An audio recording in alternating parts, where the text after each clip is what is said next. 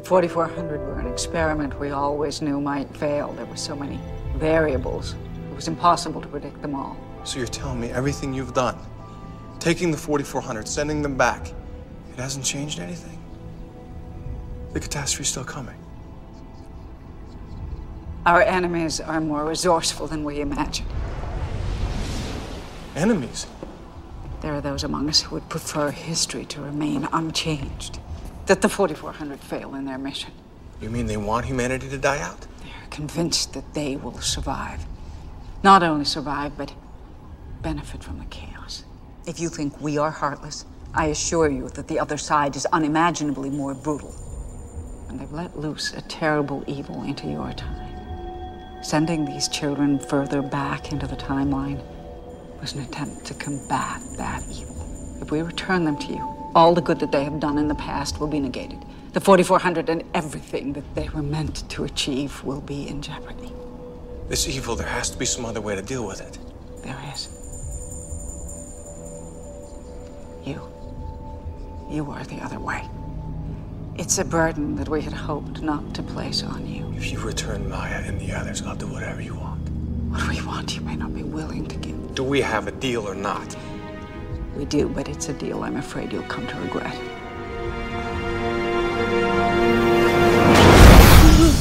Wow, what's up, y'all? Welcome back to the best and probably only place to check out the 4400. This is A Light in the Sky, the Carefree Black Nerd 4400 review show. We're going to go over the first series iteration. We have made it to season 3, episode 5. I am your co-host, Rain Coleman, the Carefree Blur, and I have with me today, like I have every episode, Robert J., the co-host of the mightiest podcast on all streaming channels.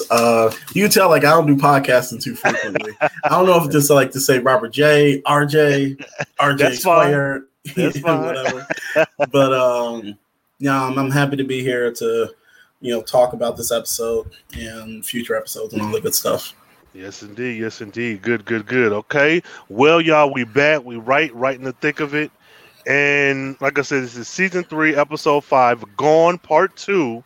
Mm-hmm. Now, while in one of Alana's fantasies, Tom and Elena see... Wait. I just said their name different twice. Okay, while in one of... whatever. Tom and Elena see Maya. Though they have no memory of her existence, Diana's life is threatened. Whew. Okay, we in this thing. How we feeling? How we feeling about it? General thoughts. We kind of talked about this off mic. I enjoyed it. I'm glad that we got 2 episodes for the story to play out, and the way with the ending, it it provides us with another.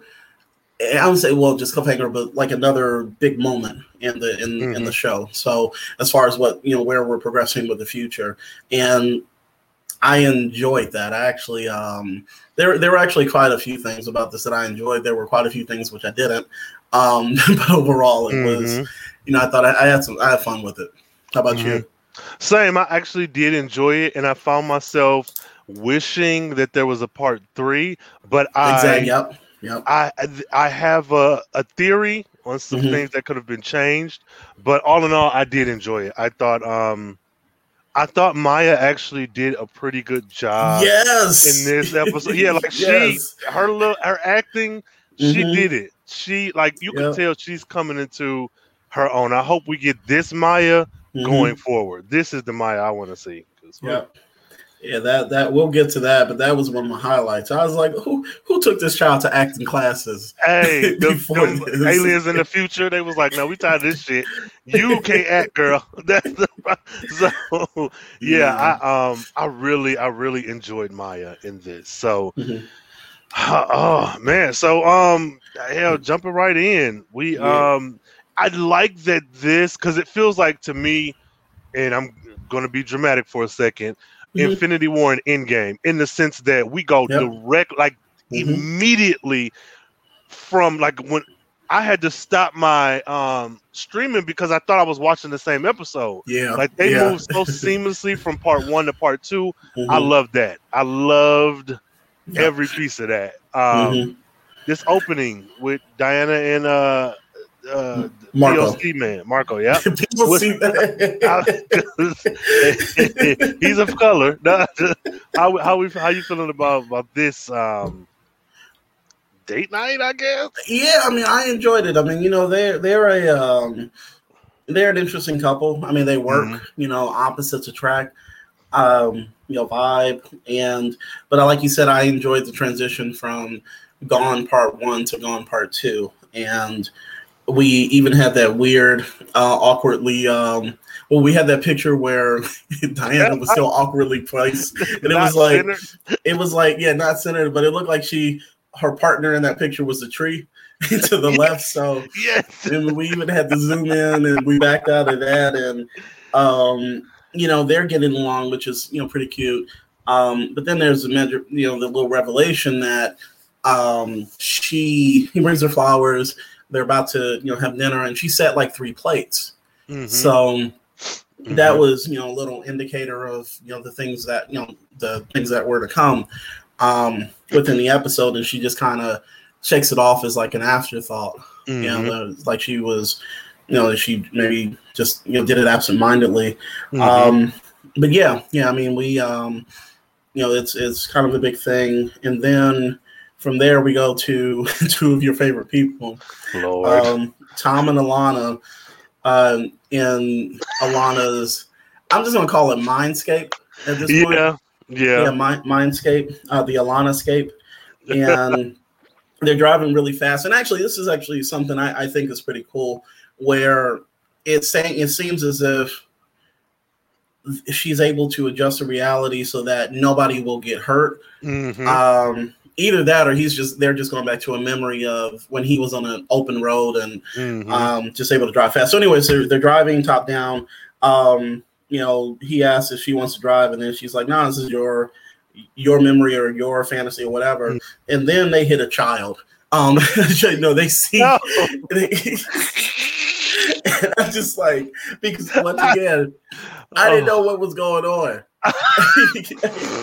I was like, you got to remember, like, there's some of this stuff. I think my memory is just getting bad, or the years have lapsed. But when that happened, you see a little girl dressed like Maya, and it is very abrupt. And the way that they do it is very effective, because that shit fucked me up. Yes.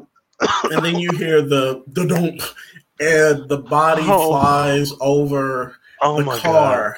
And Tom and Alana are fucked up. Tom is like, "Oh God, no, there wasn't supposed to be anybody on this road," and this and that. And the thing I like about that is that he's not just jumping into these fantasies. Mm-hmm. It's without any like precautions, right. which is really cool. So then they go back to see if there's a body, and then they don't see it. They don't see her body, but then they show Maya walking down the from the back, and then they get out of the car, go to her, and say, "Hey, are you okay?" And she turns around and she has no face.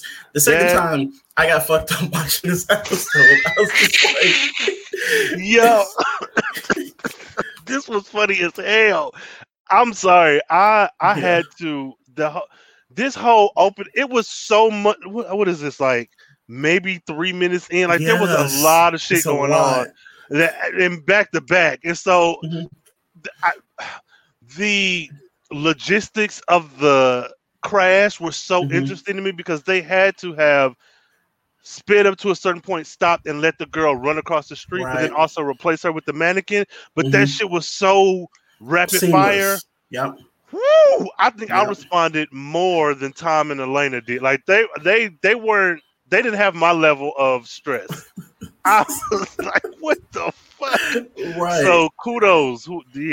Y'all did that. Oh my God. And there's always been something about the no face, like horror. Yes. Like watching supernatural things or horror movies where just blank, and it creeps me out. So when once again, I didn't remember this, when they turned her around and she just had that blank face, it pushes them out of the fantasy. Yeah. And it was like, I think this is actually one of the best openings that they've had within the entire series. so we go to the credits. I even put in my notes, good opening. And then we see Tom and Alana trying to figure these things out. And one of the things that Alana mentions is that they build these worlds out of memories. She builds these worlds out of memories. And so either one of them could have remembered this this little girl. So that starts the the breadcrumbs, or them following the breadcrumbs to figure out. Actually, no, they don't even try to figure it out. Oh yeah, they're like, fuck it. Exactly. It's like, it's a mistake. Like, girl, what? That's that's not a mistake. Right. Something. Yeah, so I can't give credit to them for like starting to investigate, because they was like, well, some weird shit happens. I mean, you got super ability, so something's bound to happen, like this once in a while. But you know what? That fucked me up, because I was thinking, like, you're going to be a teacher.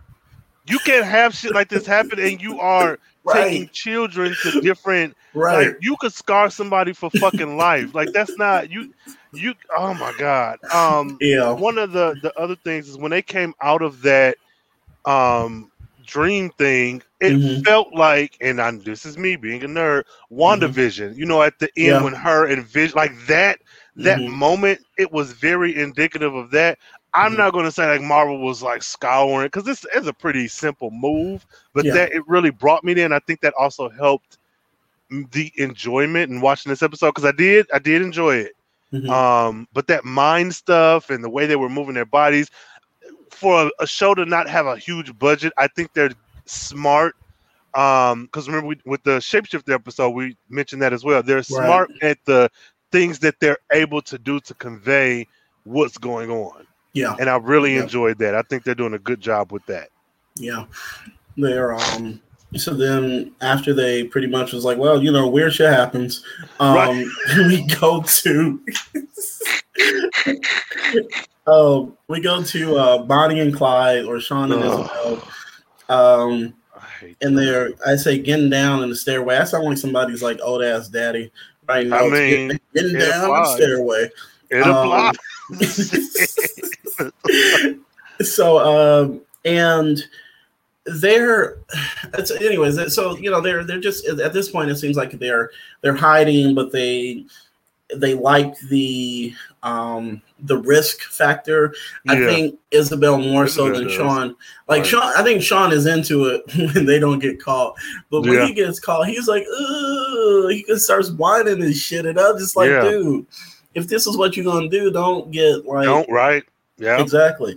Go full tilt into it if you're gonna be this a-hole. So, but they get caught by Devin, who is that she's a character that goes back to, I think, the second season, who had a thing for Jordan. She's like very wrapped up in the 4400 doctrine.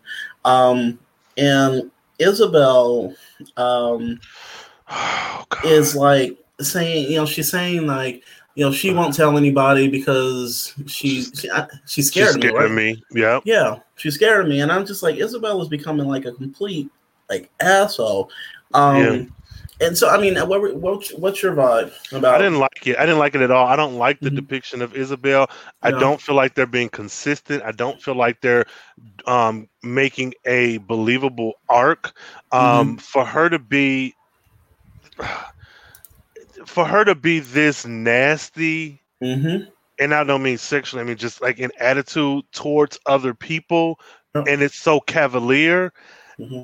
It's like, I don't know if you're trying to channel like a toddler who's like, oh, I'm the terrible twos, or what are you actually doing? Because there's for a lot of shit she does in this episode, specifically at the end, I hated that. I'm gonna say that up front.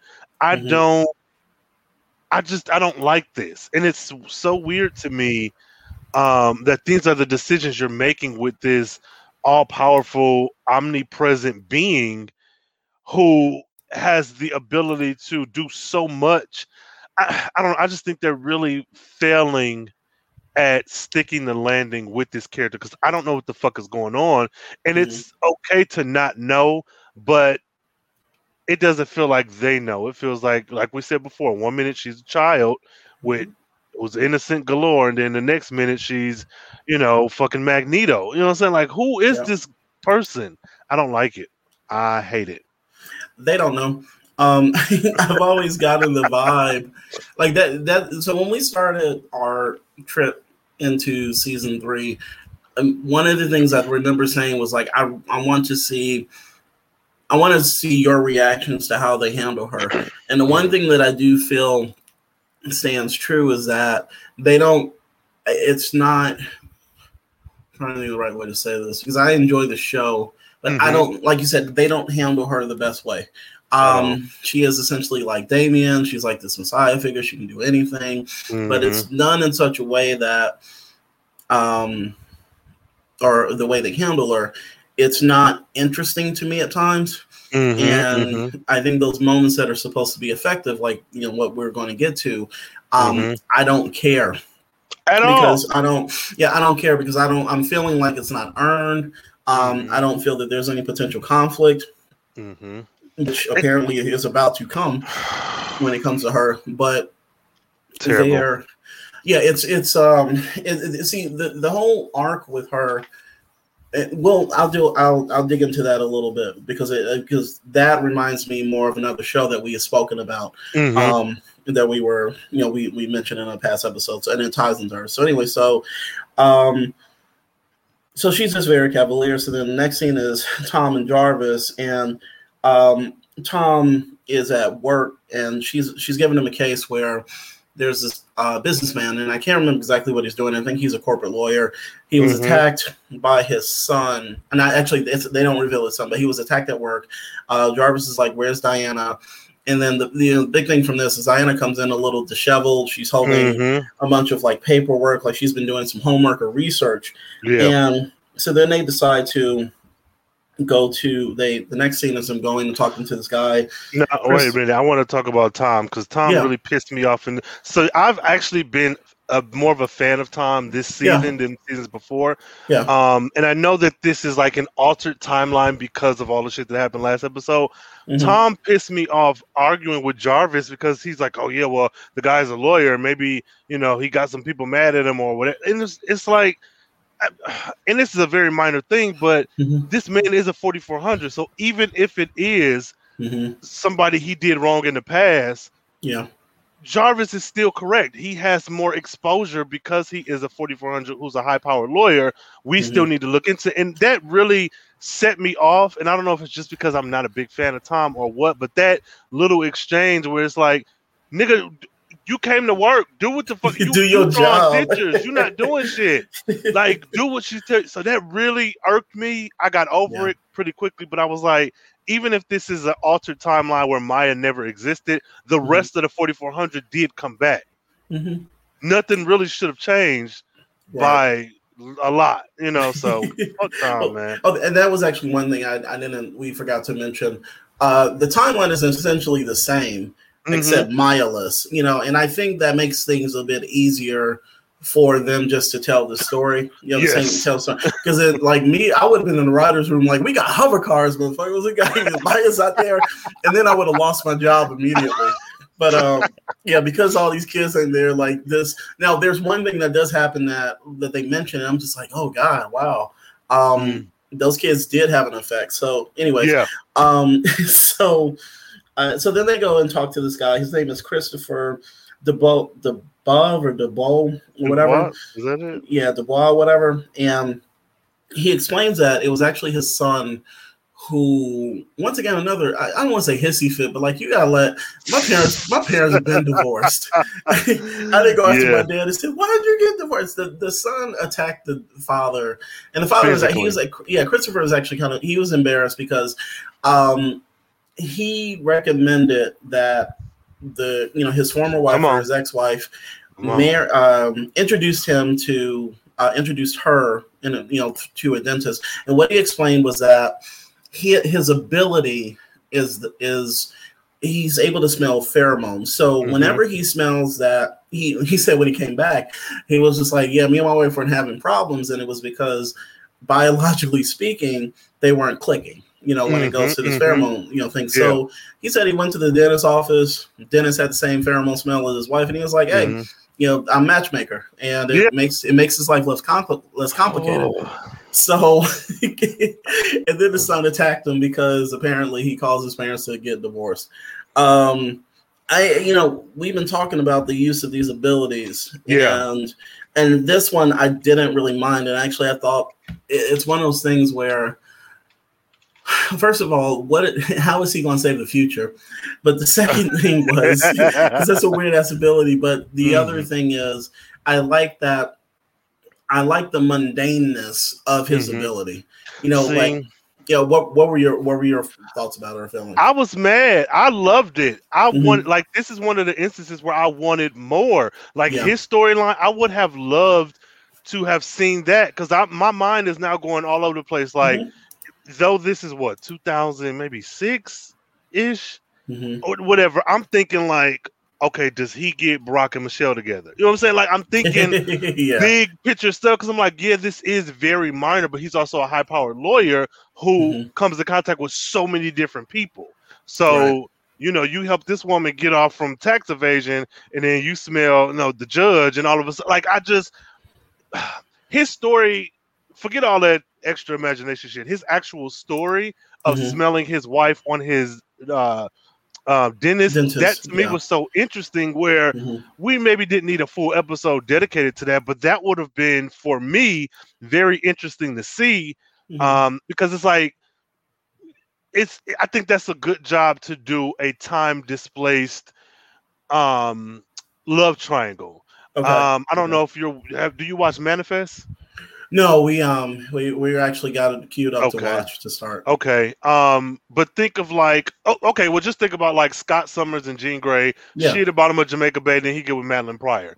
Yeah. It's one of those situations where it's like, you intellectually what's right and wrong, but biologically your innate power set makes you unable to even be with your wife, to the point where you can use that to your advantage, even with helping your son calm down. I went to a bar and I smelled my son on this bartender. I'm like, that's very interesting to me. So I don't know if it's the romantic part of me, the drama messy part of me, but like, it's nothing messy. I mean, like, I thought it was a nice it was a nice addition to the episode, which was largely focused on Maya, so I think it's one of those things that we would like to see fleshed out. But it's like, we got to be happy with what we got. And now if they hadn't handled it in such a way that it captured our interest. So that absolutely. That's a good thing. So the thing that comes out of the scene, though, is that Diana is looking. She looks at a picture of the guy and his son when his son was 10, and she's like, there, is that your son? And I forget exactly what she says, but you can see something. Happy. You're very happy together. Is that what she says? It's like, they're very happy. 10, that's a good age. They're very happy. Yeah. So you can see that between her setting that extra plate and this, that something is happening. And then when they get into the car to leave her and Tom, she starts crying. And Tom is trying, is asking her, what's wrong, and she says that she feels like she's lost something. And once again, it just, you can see that she's kind of going through it. So after that, any thoughts on that? Or I loved it. And again, I'm not a Tom fan, but Tom and Diana make me a fan of Tom. And I like the way he handled her, though it was maybe, because I'm not a woman, so I can't speak for this point of view, but him calling her honey, are you okay, being really soft with her, it didn't feel predatory, it didn't feel gross, it felt brotherly. And I think that they've written Tom well enough that when he is showing affection to her, it never makes me be like, oh, he gonna cheat on Alana, I can't believe him, he nasty. Like, he feels very well done in that regard, and I do appreciate that. And their relationship, though this is a different type of show, I always think Stabler and Benson. I always think SVU. And I like that she's fallen apart, and now he is the more kind of in control, logical one. Whereas, usually she is the science-minded, whatever, and he is acting out of emotion. So I love that. I loved it. they are together. They are my favorite characters of the show. Okay. You know, and Richard, like the two of them, and then Richard. You know, Mm-hmm. those are like my number ones when it comes to this series, and because of their partnership. It's the way you know, in that they're written. It's something that's grown over time, to a point where you get moments like this, which is really good. So after that, we see Sean and Richard talking. Actually, it's not even a talk; it's an argument. Sean has gone to Richard to confess, because I guess before Devon or whatever her name is, tells the whole 4400 center. And, you know, Richard acts appropriately. I mean, he's getting loud. He's upset. He's like, you're gonna stay away from my daughter.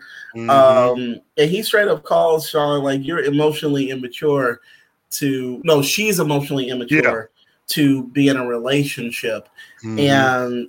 And he's like, this is over. And then Matthew comes in like, hey, what's going on? Like, in my mind, he was sitting outside with a cup to the door. It's messy, bitch. It's messy. Yeah, exactly. You said it best. I love it, but I can't stand that nigga. That nigga is horrible. No, he is not the best. And then he's just like, hey, everybody outside yelling, world star. Yeah, pretty much. Yeah. And instead of telling them he was the one instigating this shit, but he tells them to calm down. Everybody can hear the argument, and then he says, "Oh, also I agree with Richard. You need to stop having relations with this woman who used to be like 2 years old, and you was carrying like a baby." Yeah. So, anything major? My same issue from last week still stands. I hate that Sean is acting as if just because you've acknowledged it, that everything is like that's enough. I don't agree with their relationship, but if I'm taking myself out of the logical real world we live in and I'm putting myself in this 4400 world, I feel less angry because they're writing her so poorly, but there's something to be said about this girl having all of this knowledge and being able to age herself up, but I can't look past the sexual component because it's just weird to me.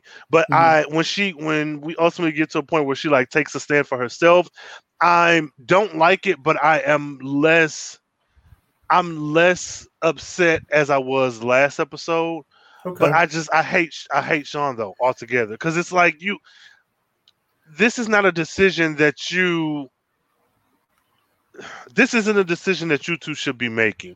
Even if you feel like deep down in your heart this is a girl who you should be with, you still need to conference in her father and a council of other people, because this makes, like, how do we address this? It's one thing to heal people, it's one thing to see the future, it's one thing to smell pheromones, but you were a baby mere weeks ago.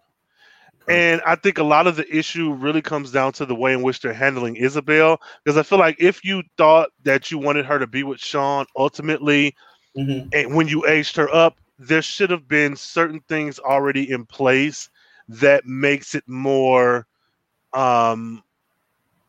consistent. And we've mentioned it before, how in one scene she's this innocent 2-year-old, and then in the next one she's fucking 45. Like having that, not having it be a clear distinction is really what's bothering me more than anything. Also, I don't like that we don't have a relationship with her and Richard. I don't feel like we've gotten enough with them. And so it's like, okay, Richard, I get your anger and I'm on your side, but like at the same time, we don't, like, y'all wasn't feeding ducks together. Like, it's when she's learning about life and herself, why in the fuck is she doing this with her father? Like, why isn't she learning about, and this is going to be creepy, so bear with me.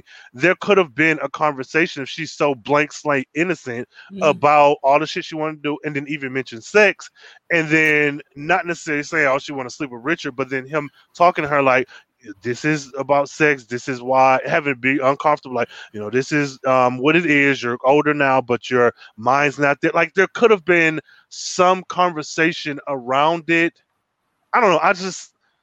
To make it as short as possible, I just don't like the way in which she's handled, and I don't like the way in which her relationship with her father is handled. I don't like that at all. They're not doing a good job. There's no relationship to speak of between the two of them. Because they, like you said, they didn't give her any time with Lily. They didn't give her any time with Richard.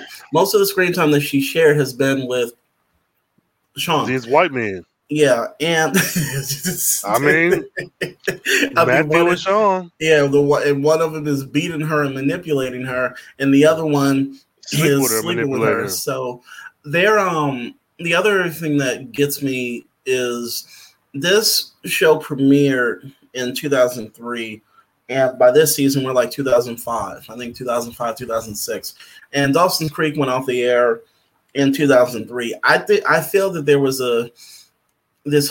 this thing of trying to build that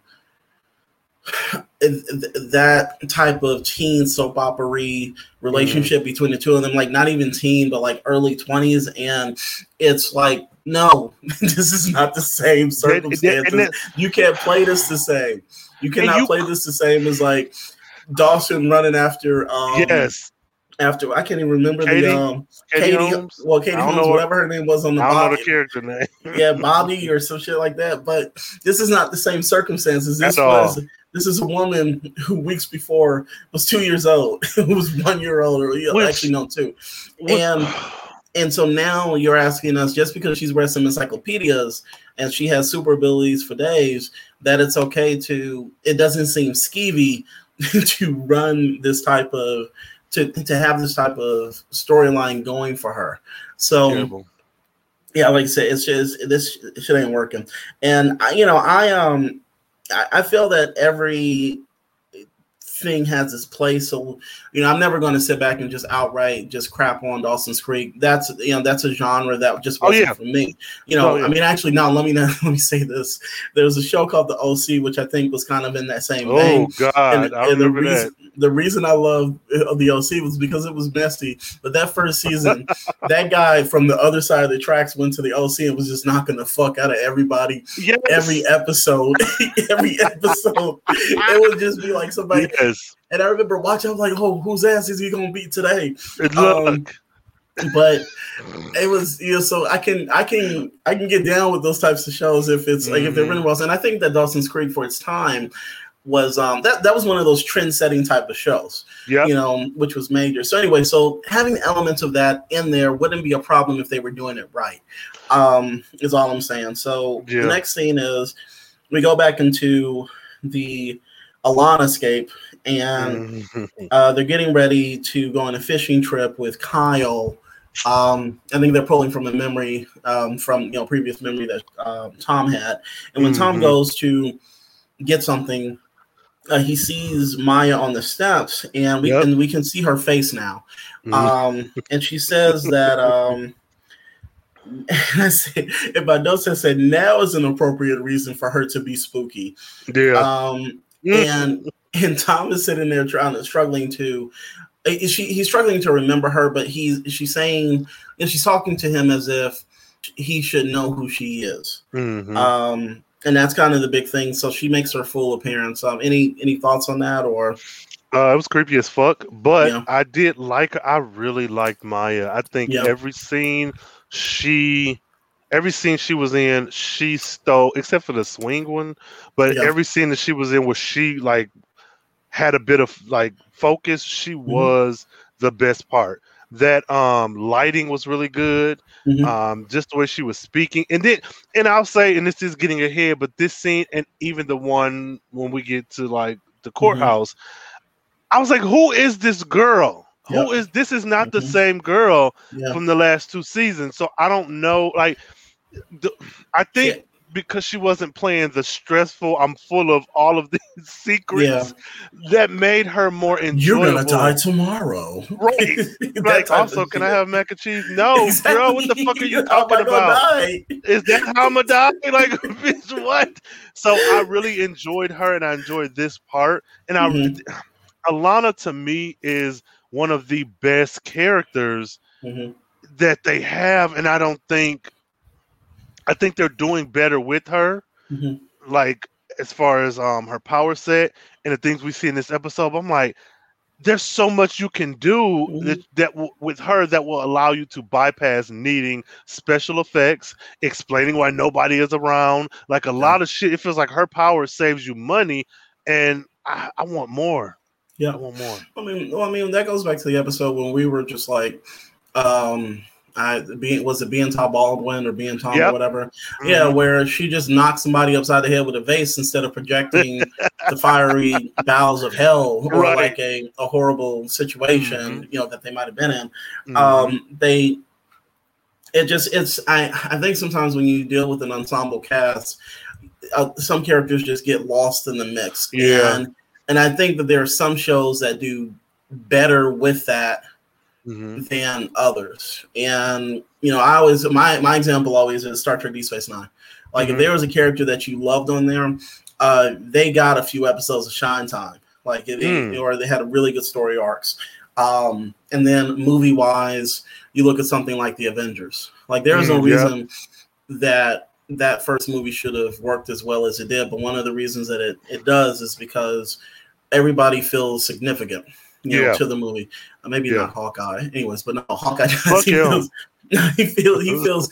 I mean, his scenes maybe with Black Widow, and then his introduction and whatever, but nobody ever feels wasted. So that's I think sometimes with something like this, Alana, maybe a character like Alana, who isn't the main focus all the time, doesn't get that. But this was a good episode for her, I feel, and then also how she was introduced. I mean, we haven't had a side character who joined the main cast. I mean, real talk, outside of Dr. Burkoff, and the way that they introduced her was in probably one of the better episodes, the best episodes of the series. So it's just you don't want to waste the talent, but so he's struggling to remember her. So then we jump to the next scene of Tom. Tom goes to Diana's apartment because this is the second time now. 2 times is like, okay, let's try to figure this out. So, and I think Maya had mentioned something about Diana in that Alana escape that he was in. So he goes to talk with her, and Diana says that she's remembering this little girl, but she's cutting out pictures of this little girl that she remembers as Maya. And you look at it across the room, and there are all these, like, I hate to put it like this, but it's like, some type of obsessive serial killer or stalker is like, I don't know, just look at that episode of Criminal Minds, and then they would do those like extreme like close-ups and go, and you would just see all these like, cut out pictures. And then when he mentions Maya, I think the name, she goes, that's when she takes, they go into the office, it's now her office, and she has turned one of her walls into kind of a shrine with all of these different pictures. But then also she's put up the name Maya, and I guess using the cutouts that she's found. Which that right there, that's the creepiest part to me. I can get past the girls' faces you've cut out and trying to make it, but like cutting out Maya's name, like a serial killer or a kidnapper, I was like, but you could have just wrote Maya on, like you could have, like you didn't have. I mean, I get it. But she. I mean, I think the big thing is that they were trying to show that she's going through it in the most like worst way possible, but. Yeah, but it's just like you said, why not just go to Walmart, pick up a marker, and then like draw that shit on the wall, and then be like, oh man, there goes my security deposit. See, that's the thing. Like they can't have me write those episodes because I was like, shit, security deposits. I can't. I can't be that crazy. No, for real. There are limits to my insanity when money is involved. They were like, once again, another example why I would never be let into the writer's room. Oh my god. Of the show. But it's like she's security deposit ass. Oh my god. So they start talking about times that maybe they met her, maybe at a barbecue for one of the NTAC officers. Mm-hmm. So whatever, but Tom mentioned, that's when he has already mentioned the whole thing of like, well, we saw her in a couple of our, the sex visions. Sex, yeah. So the little visions. Escapes. I'm glad that he didn't tell her the context of the first time. Oh my god, yes. I hit your daughter. I wish that she would have been like, so what happened both times? I'm like, I can't remember. Just like it's crazy. When I come out of these memories, I can't remember. Yeah. She's like, "Are you sure I need details?" He's like, "Nah, I'm good." I can't remember that. Shit. So the next scene is Isabel and Richard. Isabel is once again showing that she's leveled up 9,000. She's playing the piano, and Richard is shocked because she's never played the piano, and she's like, "Yes, it's my first time." And I'm like, "Oh, that rascally Isabel." Right. And that's when they have a kind of a talk about Richard's telling her like, "You can't be with Sean anymore, or you can't be having sex," and she's like very cavalier with talking about the sex, talking about the sexual component of their relationship. And this made me want more one-on-one opportunities for them, which isn't about crazy shit.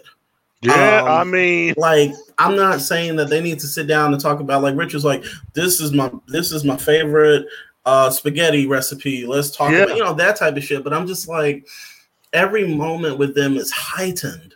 Mm-hmm. It's just like, and it's like, you don't give, these people just a chance to just be like, you're my daughter. Yeah. I got to deal with the fact that you are now, I essentially, they didn't have he didn't get a chance to experience her childhood, and she didn't get a chance to experience her childhood. So it's just like every moment, it seems like it's played for laughs, or it's played for something being very serious. And I didn't like it. I mean, I don't like it. I mean, what are your thoughts on it? This is terrible. What they should have done, and I don't know what the budget is like with the actors or whatever, but I would much rather see a blended family with her and Richard and Lily's first daughter and her first husband. I would like to see the four of them having to, because for me, it's like, okay, Lily's gone, but what comes out of that?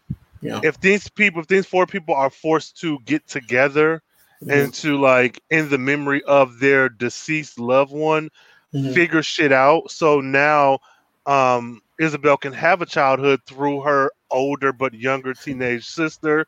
Richard and this white man have to come to terms with that. They both love this woman at separate times. Yeah. Richard is time displaced. It's like, give me a scene where Richard is talking about his parents to her. She don't give a fuck about grandparents. How do you go from learning about everything straight to sex? Right. Like, you ain't worried about your heritage, your lineage. Nothing. And it like, I just, like, even I can just see a scene with Lily's first husband talking to Isabel about Lily's parents, and then Richard being sad because my parents died over 100 years ago, and they have a bonding moment. It's like you said, everything is fucking balls to the walls, loony as shit when it comes to them. Like, God, damn, you don't give us a chance to care about their relationship, and I don't like it. Like, I've never watching this series. There was always something off when it came to how they handled this character, but it's just like having a chance to talk this stuff out on this podcast. I'm starting to, like, pinpoint why, what is up. So after that, we show Diana, Alana, and Tom about to go into the dreamscape, and Diana's just like, well, take me to a place I'm familiar with where I actually remember her and Maya. So they go into the memory, and this is I'll go ahead and say it, this is my favorite part of the episode. I'm just going to say it. They go to the the courthouse where season 2, season 1 or season 2? I think season 1. Season 2. Okay. Because where it's the adoption scene, and we see Alana and Diana standing in the hallway outside of the judge's office, and then Maya pops her head out and says, "Hey, come on, she acknowledges Alana, like calling her friend. So then Diana goes into the office, and it's the same judge. It's the same judge. Yeah, and the dialogue is the same. Like they go through the process of her. She's about to. I mean, he gives her the paperwork, and then Maya turns to her because there's a hesitation. Diana's trying to figure things out, and then Maya's like, "You still want to do this, right?" And then Diana just goes ahead and signs it. And then the line that he says is, I cannot remember. Anyways, he says, do you know it by heart, or do you remember? No, but it's something to the effect of most families split up and they find each other. You guys had to look over time. Yeah, like over time. And it's the same line. It's verbatim. It's from that episode. And so after that, that's when the memories start flooding back. Like she starts, like basically they show like a montage of all of Maya and Diana's like classic moments, and it leads up to her remembering the kidnapping of Maya and the other kids. And so when she comes out of it, she explains like everything. It's like this franticness. It reminds me of like the last episode when she was shaking the fuck out of that kid. She was like, "Where the fuck is Maya? What does a circle mean?" And she can do frantic well. And I love it. Well. But she tells him all of this, and Tom says there's something that he says, and she straight up responds like something like, "Nobody remembers these kids, and they weren't 4400s." And she says, "I don't know, and I don't care. He's like, I got a daughter." And then and she's like, you believe me? And Tom was like, "I don't remember her, but I'm there for you. Like I believe that what you said happened." And in my notes I said Tom was a motherfucking G here. Like there was no question about it. He didn't sit back and say like, "Well, maybe you're just going through something." Like he's like, "No, it's like we're gonna handle this." Because they know how manipulative the 4400 has been to this point. Like they keep playing games. So what were your thoughts about it? No, I loved it because I liked the way that the writers, the way they wrote his line, because it did feel like he was about to be like, "Bitch, I don't know." But the way that they kind of had him circled through, it's like he was processing it. Like, I don't remember this shit. This shit sounds weird. We got the 4400, but shit, if you say this what it is, it's what it is, and I'm with you. But the way that they crafted his dialogue, like right after she asked him, "You do believe me, don't you?" Like it was a roundabout way, but once he said that, I was like, okay, we both seen this girl. That's enough. Even if they hadn't, I feel like he still would have been like, "Oh fuck yeah, let's go get this invisible girl." Like, so, I loved it. I loved that scene. Yes. Yeah, he's like, "Let's ride." Like my mom says, "Let's ride, Clyde." So. After that, we have Richard and Daniel. Is it Daniel? Yeah. So I call this guy Gap Tooth all the time. Because I don't like him. I don't like in my mind until this episode, you have not shown me what your worth is. Yeah. All you do is sit on the phone. Like that's it. Like if they had a scene of him walking to somebody and say, acting badass, you don't do anything except talk on the phone and send people to die. Yeah. Like didn't get captured. I mean, he irritates me. So Richard, Daniel calls Richard, and in my mind, I'm like, how you gonna call Richard? You're in a van. Yeah. Richard, like Richard is Richard. Richard is Mahershala Ali. Yes. And in my notes I said, "Richard, knock this motherfucker out the next time you see him." But he threatens Sean again and tells Richard that if you don't show up at 4:00 at this intersection for a meeting that you're going to be brought to, then we're going after Sean. And I was just like, it's a weird request. But it's one of those things where I feel that his character gets off on like power plays. Yeah. So I don't know. What were your thoughts? I didn't like this scene, but it was really the show that I didn't like. I'm not even because I don't like the Dan guy with the gap. I don't like him at all. But that scene and the very next one where Sean is where Richard is talking to Sean and Matthew. I didn't like any of it because it felt pointless. Because again, I get that the Nova group is a threat, but I don't understand what type of threat. Like, because last time we saw one of y'all throw paint on Sean. Cool. Prior to that, we saw you motherfuckers turn a desert into a rainforest. Right. So like, there's such extremes that I don't understand what it is that I'm afraid of. I feel like the show hasn't done a good enough job at like maybe the background, maybe news reports or something, keeping the Nova group alive and terrifying enough that when we do get to talk to him and he's like, yeah, meet me or Sean's going down. It's like, so what? Like, what if Sean dies? We can continue. The 4400 does not. He don't even heal people like he used to in the first couple seasons. So we don't fucking need him. Yeah, I don't know. I didn't like it. I mean, it just. I think they're just showing it's another threat outside of the major threat that they reveal at the beginning. Because at this point, I'm just being real. The Nova group are small potatoes compared to what's about to come. So maybe in a couple episodes, we'll have somebody just like cause the mass extinction of the group. The thing is like, I don't mind the Nova group. I don't mind the idea of there being this, actually terrorist group of 4400s. But you got to make me. I'm trying to think.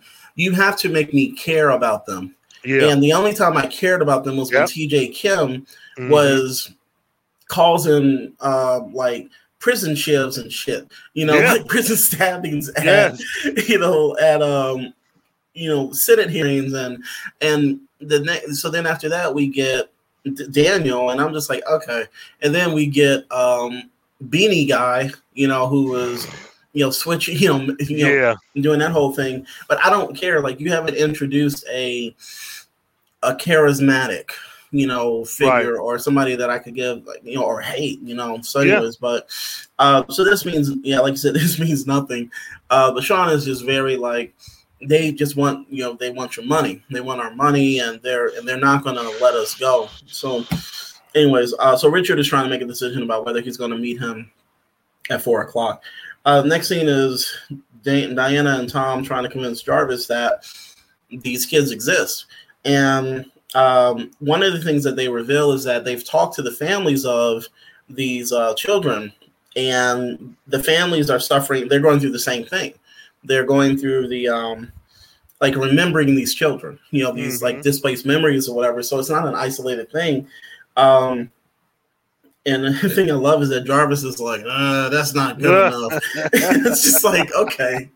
Yeah. Like, okay, so you just completely did what your two top agents have told you. And she was just like, I can't commit the entire intact. And I was just like, but you give out. Have you ever done that? Exactly, but you give out fucking windbreakers every time some shit happens or whatever. But you can't. Mean. But oh my god, yeah. And it's like, so then Tyler, and so what we find out, Marco comes in because one thing we always got to remember is that there is a science branch within Intact. So Marco comes in with the answers, and what he explains is that all of the children what he confirms is that all of the children have been sent back further into the past, abducted and then sent back to these different times. And the first guy he remembers is Tyler, who was sent into the, I can't remember, but he creates a synthetic petroleum, which he says made it possible for you to get to work today, which is I guess major achievement. And then Lindsay Hammond, the one with, we never really figured out what her abilities are. Now that I think about it, but she was sent back and excuse me for a second, helped to launch lunar colonies. So Mm-hmm. think about it. Think about this. By that time, in like 2004, 2005, they have lunar colonies on, I guess, on the moon. So that means that there have been some, strides made with the work that they're doing. But then we hear about Maya, and Diana's like, "Hey, what did you hear about? What about Maya?" Lord. And Marco's like, well, she was. I found a diary entry. She when she was 25 on the Oregon Trail, and she's like, "Yeah, okay. What did she do? Did she create something major?" And he was like, "Nah, she died of smallpox in 1847." I was like, bro, "God, that was dirty. That was rough." Yeah, that's dirty. I don't know, man. I did like this. I will say Jarvis reminds me a lot of Carrie from King of Queens. I do not know why. I don't know if this woman is from New Jersey or not, but she gives me that same energy. Like, what the fuck y'all want? I like this scene. Yeah, she like that's her all the time. Like, all right, do this shit, get out the fuck out my way. Let's get this shit done. And I like Marco. I just feel like and again, I may be asking for a lot for a show from the early 2000s. That's before streaming. But for these things that the kids are responsible for, I feel like it should have been more mention of that up front. If it was like, oh, the car broke down, or even in the little like fantasy thing, like, oh, good thing we don't need that XYZ petroleum in here, or like the lunar colonies. That's kind of big to like not mention that at all. Like even as like a one-off comment in the episode, I was like, that's a big deal. Because that would change the way in which this world on Earth looks if we have lunar colonies, because scientific advances have been made. So, like, I definitely understand where you're coming from. Because right now, outside of these two mentions, their world is essentially the same as ours. So it would have been, and it would have been nice. I mean, if they could have, tossed in a line of dialogue or two to mention the effects that these kids have actually had on our world. One of those things, though, is just like, time constraints, and then where to fit a scene like that where it sounds natural. So that's kind of what and for me, I liked, the brief mention, but it got dark as hell when they said Maya just died of smallpox. So, but see, I thought they were going to do more with that because she had a diary, a journal. That's what she has now. So I was like, do they not have predictions of stuff, even little things? Like, did she predict the lunar colonies? Did she predict the petroleum? Like, don't just write her off as smallpox. Like, come on. No, they just let her go. They just it didn't work out for alternate for the variant Maya. Right. So after that, we saw Sean and Isabel. Sean is trying to break up with her, and it Isabel once again goes back and forth between acting like a child to acting very full, in control of. To not acting like a child, and Sean's like, we can't do this, and she's like, no, we are, and when she makes a decision, when she makes that statement that they aren't going to break up, and then she just walks away, and then after this like awkward kiss where he backs off of it, I think that's when she says, no, we're going to stay together, and then she walks away. You hear thunder. So I don't know. Okay, so this is bullshit. What really pisses me off is that she's so intellectual, she's so smart, but when he says out his mouth, "I took advantage of you," does she not understand what like she's like, "Oh no, you didn't. I love you," or whatever. But like, does her as a character not understand? Like, if you can understand sex and moon and solar system, how all that shit work, you have to grasp the concept of taking advantage of someone and someone having more power and using that to manipulate someone who has less power. Like, that's the thing that's really pissing me off. It's one thing to want what you want, and she's like, well, shit, we already ended. I want you. But there's a whole nother thing to treat her like an adult and a child at the same time. He taught her good and bad and whatever else. Why is that not sticking? Why are you? I don't know. I don't care. I don't like her. Yeah, I mean, like I said, it's very. is very selective, as far as her vibe. When she acts, how she's going to act with the scene. Like, there's no consistency. I mean, I can understand if we like saw some like a progression from her being, more childlike to gaining more of her facilities. Just like okay, this is that. But they do this weird thing, and now what we add to the mix is that she's creepy. She is, and she's just an ass. She doesn't ask for no apparent reason to people. Namely Richard, who haven't really given her a reason to act the way that she eventually acts. So, we're going to get to that. So, the next scene is Diana, Tom, and Alana. Tom and Alana are at their house. Diana shows up in the rain and just says, "I got to see my daughter again." Even if it's just to say goodbye. Yeah. So she goes into this memory escape. To see her, and Diana goes back to a memory of when her and Maya were having breakfast.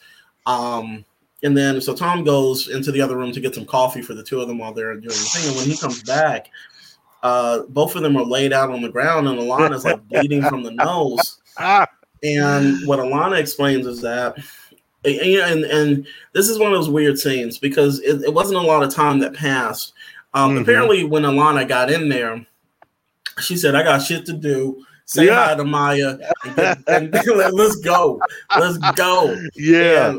And I would be upset if I was Diana too, because y'all just got in there and Alana's like, and for whatever reason, Alana tried to come out and bring Diana with her, and Diana just stayed in there. And now she's in like this. The suggestion is that she is unconscious, or she's still in the memory scape with. Because she didn't want to, come back. Yeah.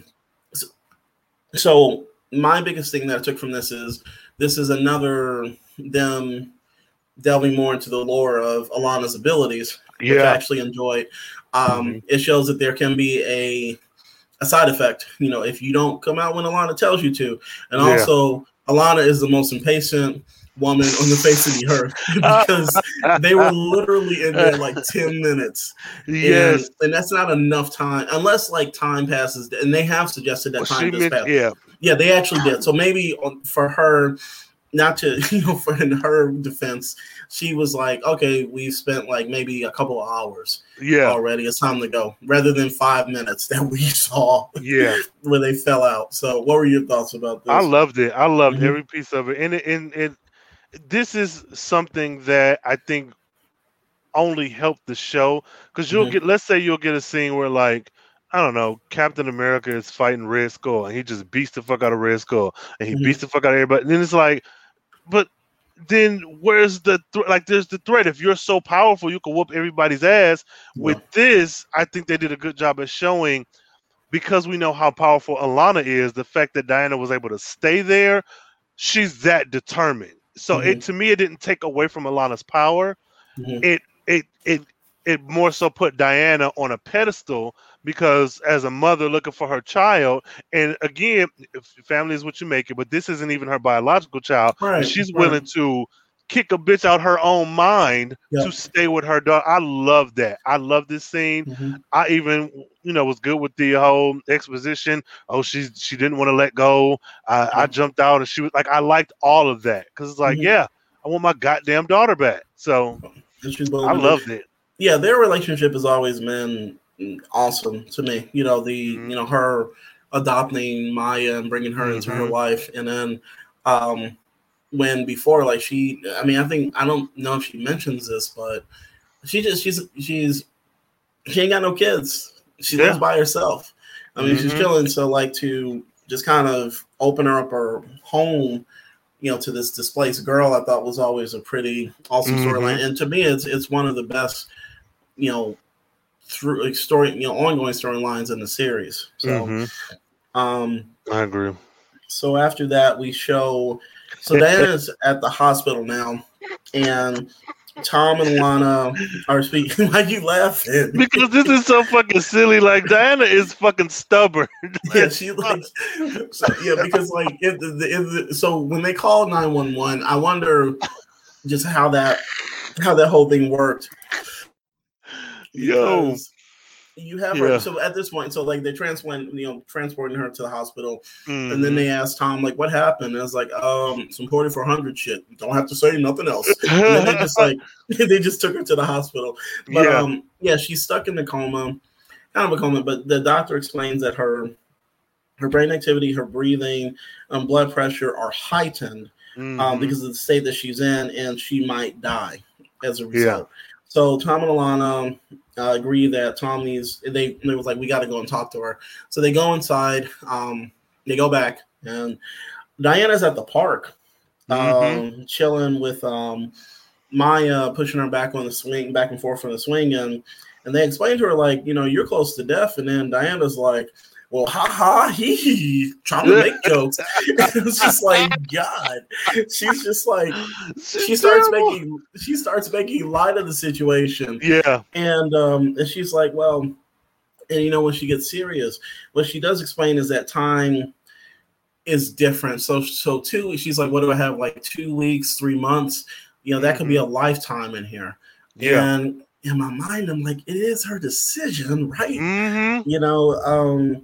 Yeah, I'm all for people live your best life, but this is a weird ass situation, and when she puts it like that, I'm just like, damn. I was with her. Yeah, I was with her. I was like, shit, let her die. I mean, shit. But and she's, but this is after she makes those jokes, and I was just like, man, I need to meet this actress because she was killing it. Crazy ass. But anything else you want to add to this, or Diana is a fucking weirdo, but I'm with her though. I think because that was essentially assisted suicide, but the only difference being, for sure that she is okay. Yeah, like that she's in a space. It's one thing for somebody to be in a coma. You're like, oh, I hope you can hear me. I love you. We want you to pull through. No, this motherfucker, she's fine. So like, I know we don't want to lose her, but like, what's the harm? Yeah, I mean, and if this had been an episode where they did lose her, I would have been like, you know what? I can't. I'm fine with it.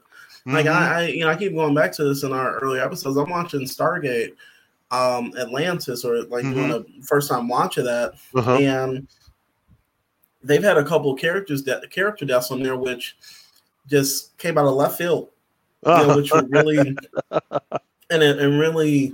They didn't seem earned, It's just like, it just seemed like it was for shock value. Maybe like one out of the two that I'm thinking about, one seemed, it just seemed worthless. So this one, if this had been it, then I would have been like, okay, absolutely, let's just move on.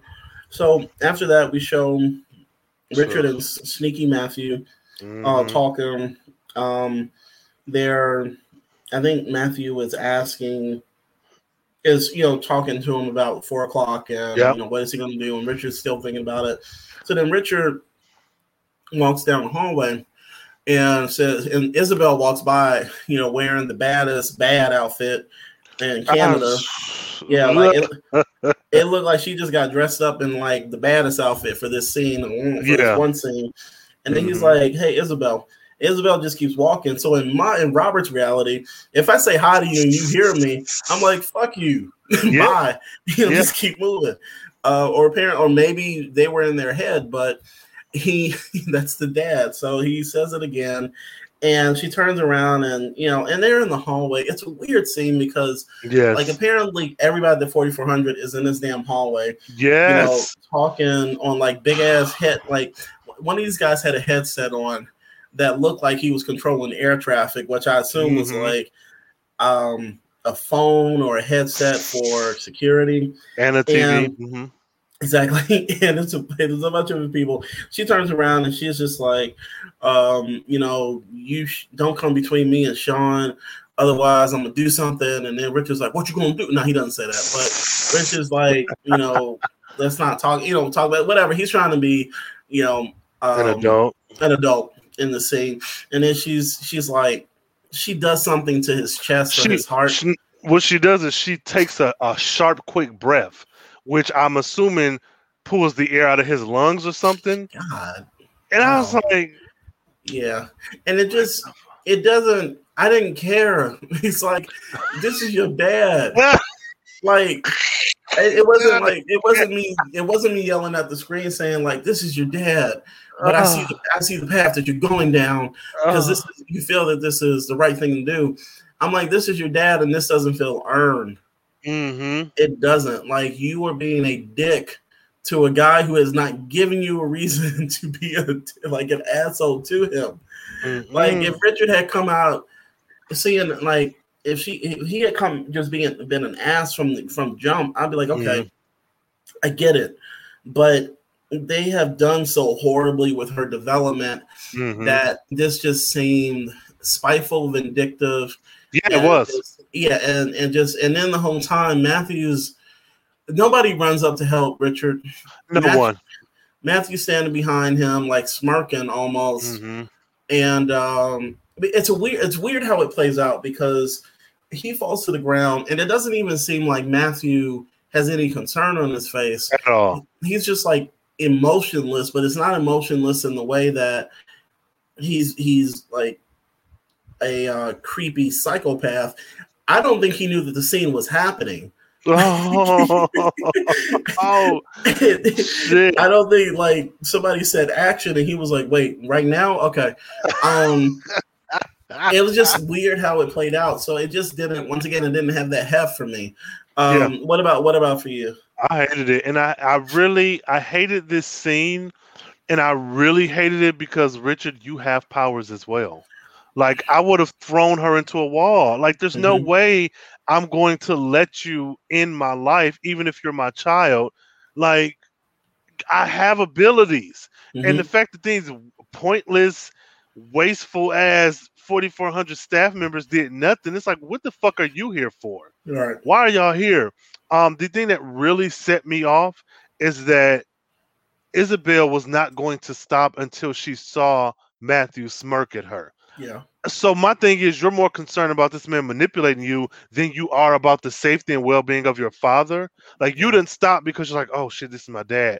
I'm out of control. Maybe if he's right about this, maybe he's right about me and Sean.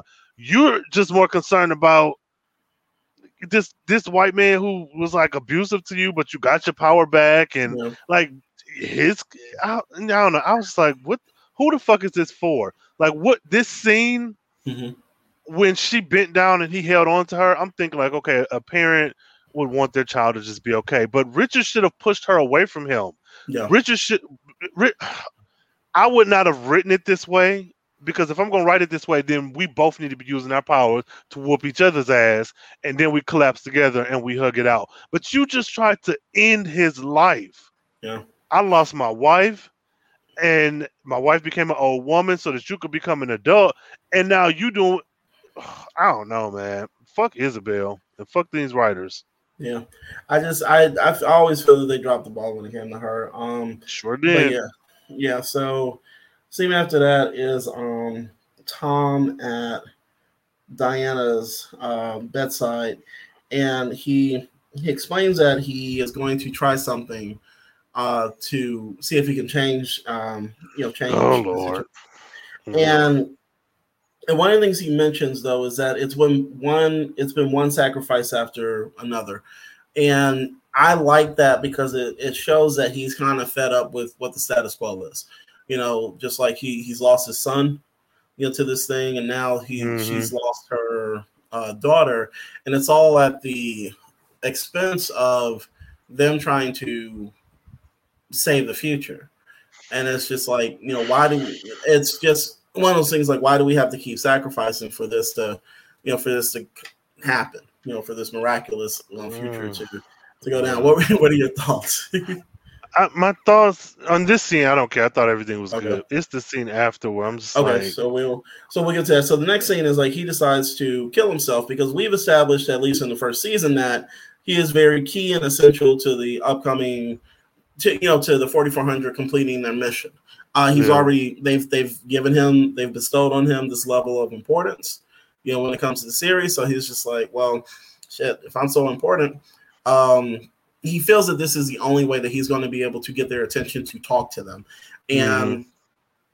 And what was crazy to me, it was just like, this seems very elaborate. Why don't you just like pull a gun to your head?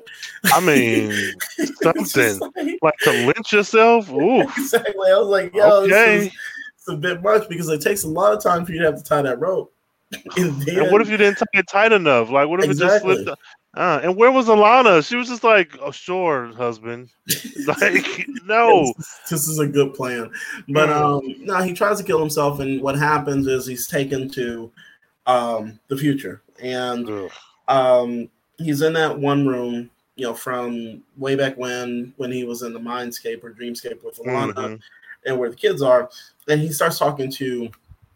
eventually starts talking to Sarah, and he demands that the kids be brought back.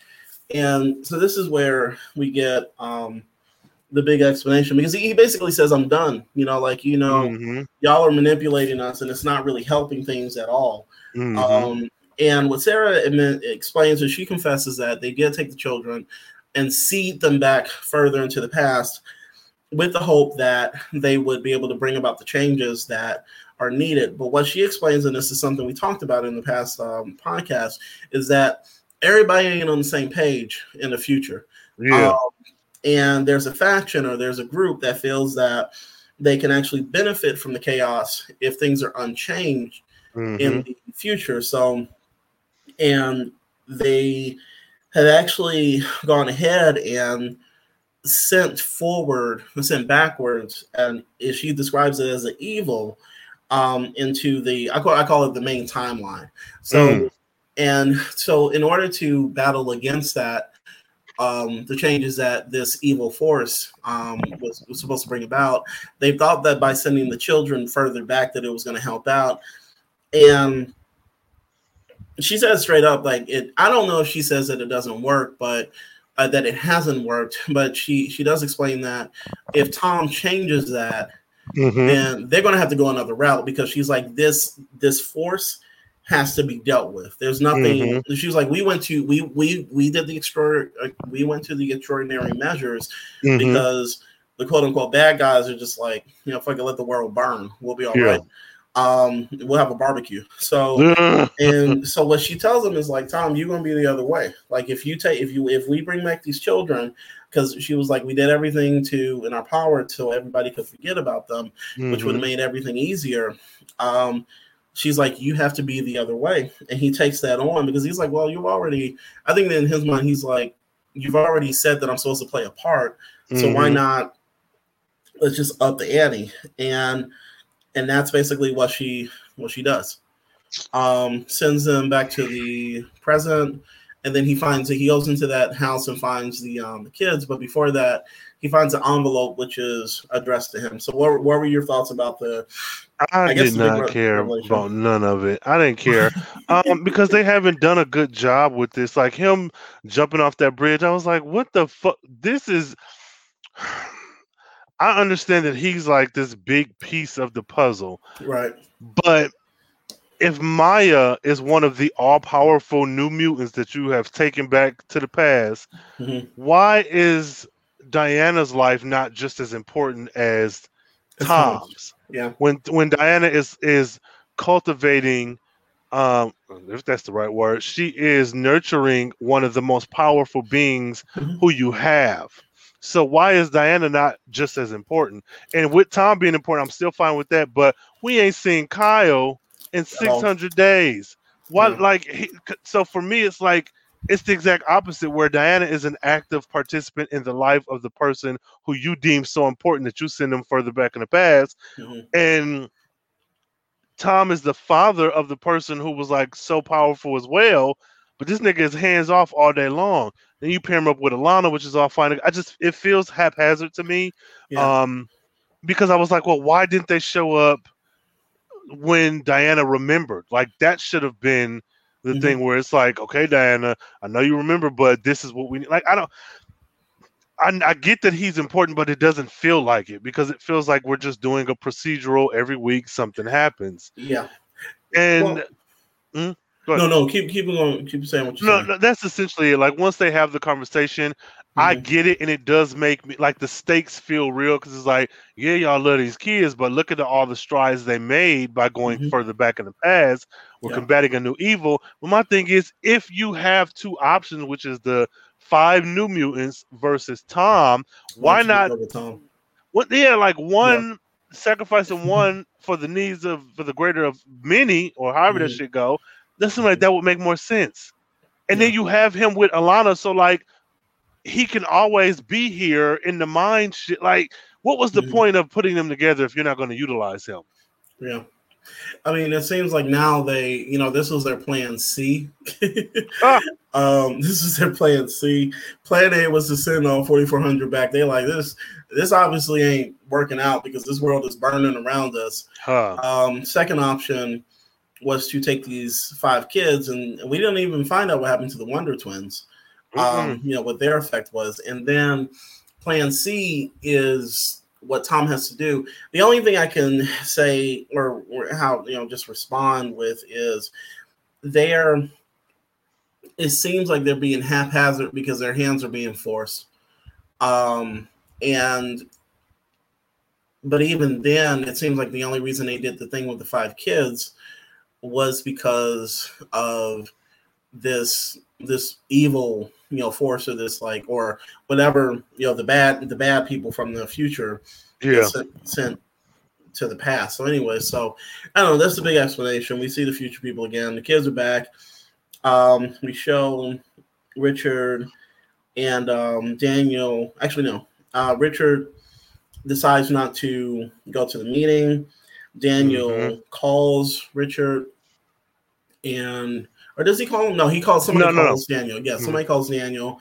He's like, did he show up? And then they're like, no. He's like, okay, well, time to take it up a notch or whatever he says. And then we see Sean just losing it, and we finally get an idea of what Daniel's abilities are, and I kind of liked it, but it's just one of those things where he's just he's creating. He's I'm trying to think. He's driving Sean crazy with a bunch of voices in his head. And Sean is tearing up his room trying to find a hidden radio. And then he pulls out a box cutter, it looked like, because I guess he was cutting boxes from Amazon. And then just starts to slice up his arm. So I don't know. What about that reveal? I mean, was it anything or what? It was dumb. It feels like, and I think I am impressing on this show more than it was supposed to. Fuck Daniel. This is stupid. But the scene with Sean, I don't know if you've seen the movie The Conversation, which is the prequel to Enemy of the State. It feels very much like that last scene in The Conversation, which is it's excellent. I love that aspect. I even like that Sean is pretty much being driven mad. Yeah. What I don't like is Daniel. I feel like this show, again, did not, because it feels like with this 4,400 show, I can forgive you for season 1, even parts of season 2. But once you saw what was going on and you knew there was going to be this big evil and whatever, it feels like they're trying to make a lot of the storylines converge, and they're doing a good job on some parts. But this, I feel like for this to be the reveal that that's Daniel's power, it's cool, but you should have done this already. That would have motivated, so this is happening. If I'm Richard and I walk in to see this, I don't automatically think, oh, Daniel must have did this. I'm like, what the fuck is wrong with you, Sean? I'm not able to attribute this to you. I don't know what's going to happen in the next episode, but I just feel like this was doing a show like this. I feel like you have to start with the powers, with a story, then add powers to it, and then assign the powers to different characters and make a full show. Because this felt like, nigga, if you could do this all this time, why didn't you do this to TK? Why didn't you do this before? Why couldn't you just post up outside the jail and just do it yourself? I mean, Why not do what was it, Wonder Woman 84, and broadcast it to the whole world and make everybody go? Like, it was just I liked it for what it was because I get what I'm managing my expectations as a fan, but like, bruh, what? And why Sean? Like, let's say you do have Sean kill himself. Okay, so you still don't have the money from us. Like, what's next? Are you going to keep killing off 4,400 center people? I don't know. It just seemed it did seem pretty petty for him to do that. And one of the things that, let me see, I really want to wait until like the last season to see if there was any like interconnectedness that was going on, because right now it just seems a little haphazard because we have no idea of how the abilities are supposed to. Now, you remember the ripple effect from the first season? Like, I remember that. They don't talk about the ripple effect no more.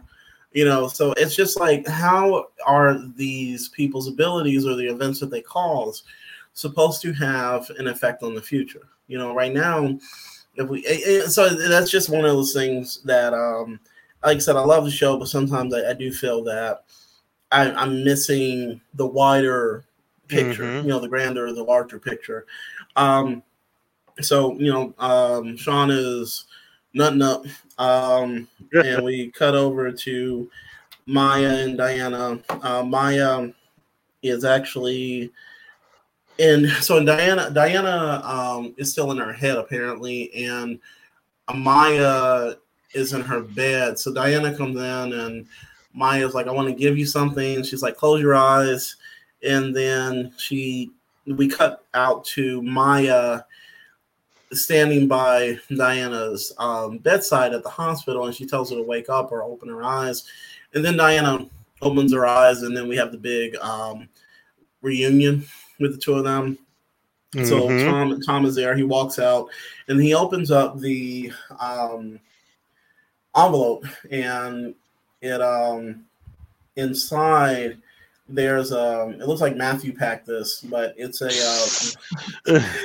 going back to a couple episodes ago. Yes. But it's a syringe with a liquid in it, and then there's one letter, it's a small letter, and then it says kill Isabel. And and then they do that weird sound like or whatever. And that's the end of the episode. So Tom Baldwin has to kill Isabel in order for things to go right with the future. So I don't know, man. I think this episode, it should have went 1, 2, Gone Part 1, being Tom Baldwin, and then this episode. Because I feel like we didn't get enough space away from Maya.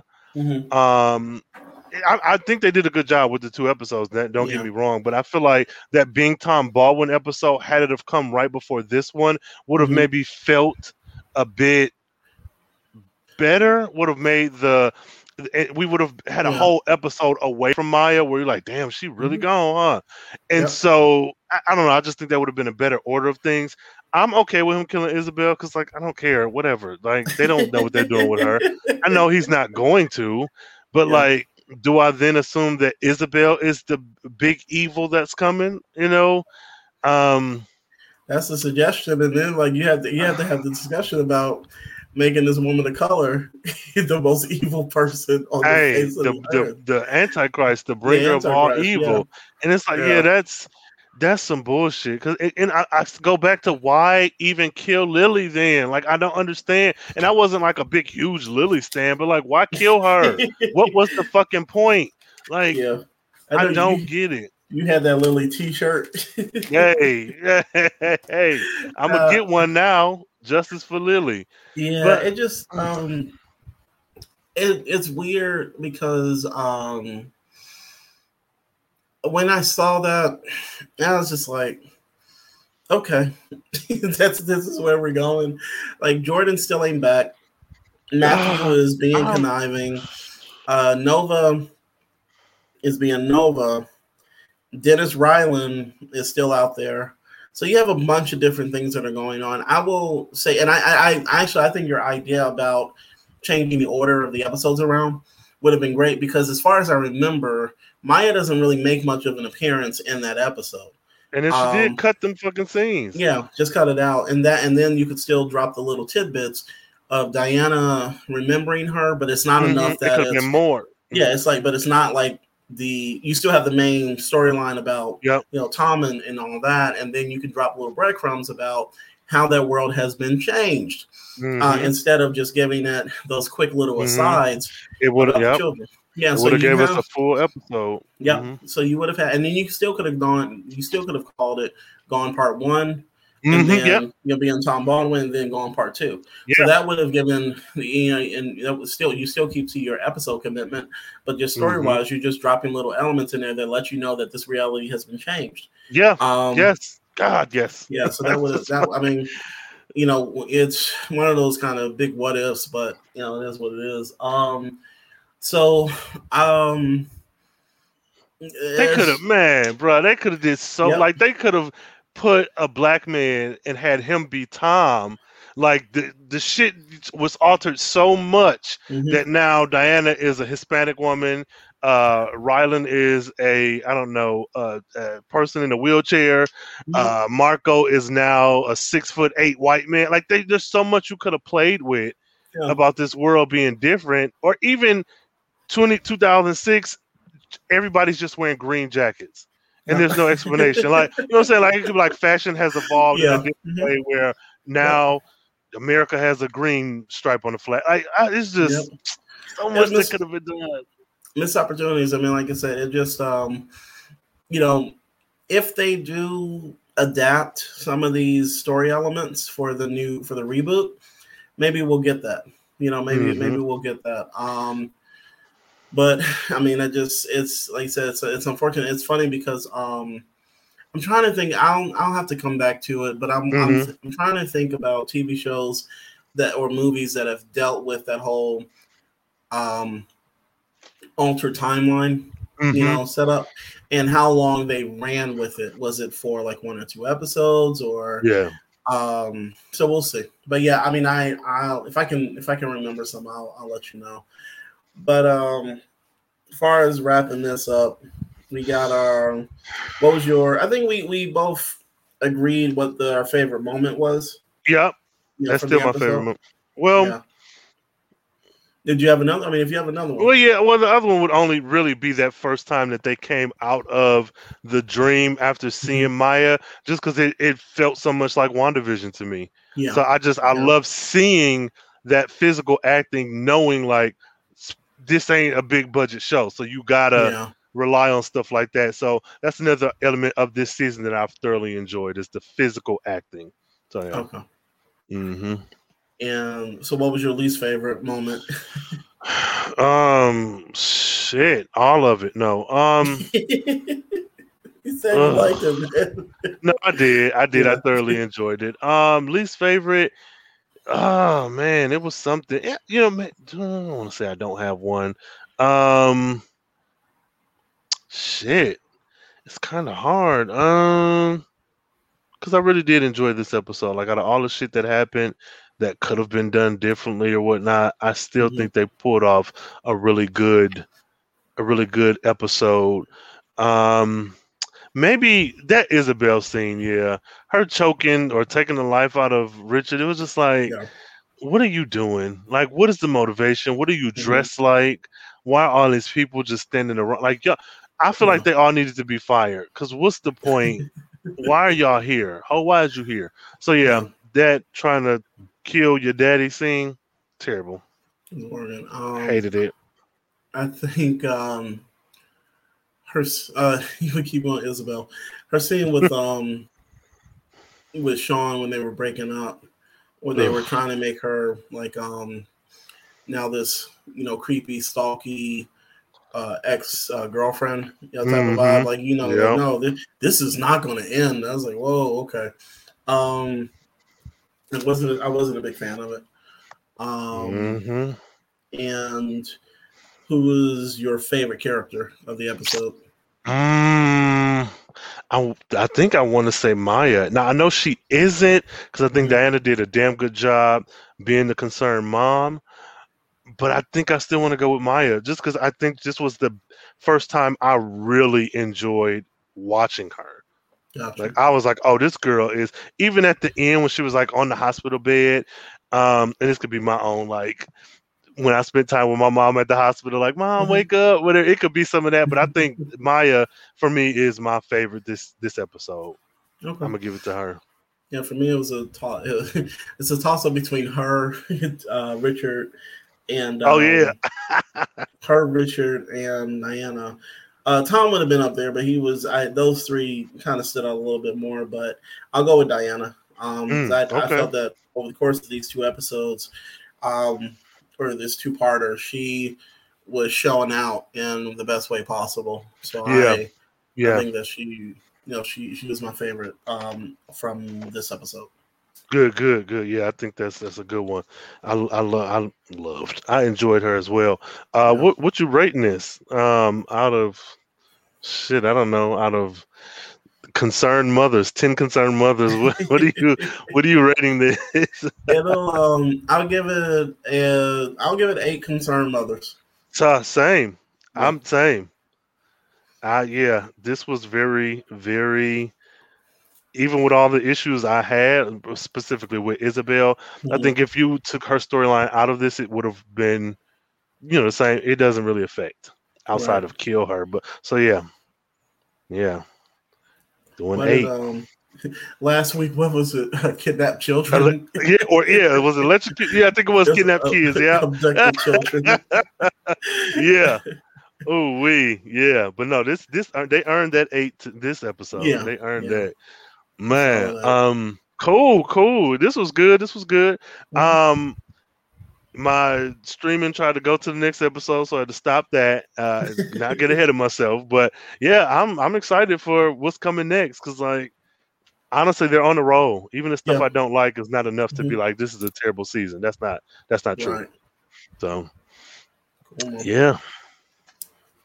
So, what? Any final thoughts? Any ideas, comments, concerns, predictions, anything? I'm interested in seeing how they play out the whole big bad evil angle. And I think episode wise, are we halfway through the season? I think we are, because isn't it 13 episodes for? I think it's 13. So let's do episodes. Yes, 13. So we are. Next week will be. Well, this week. No, yeah, next week is about, what is it? Maybe 48% through. Okay, there's like 8 more episodes left. So this was, I think this is like a 13 episode season. Yeah. Maybe more. So yeah, we're kind of close to halfway through. Yeah, we getting through this season, man. This is some stuff. Yeah. Got me even more excited for the reboot now. There we go. So, and we will definitely get finished with this before October. Look, man, for real. We got to. I don't know. Well, I mean, let these folks know where to find you and support you and all that. Yeah, you can find website is robertkjeffrey.com. That's robertkjeffrey.com. Instagram is probably the best social media place to follow me, and that is robertk.jeffrey. That's robertk.jeffrey. Bet that. Those links will be in the show notes.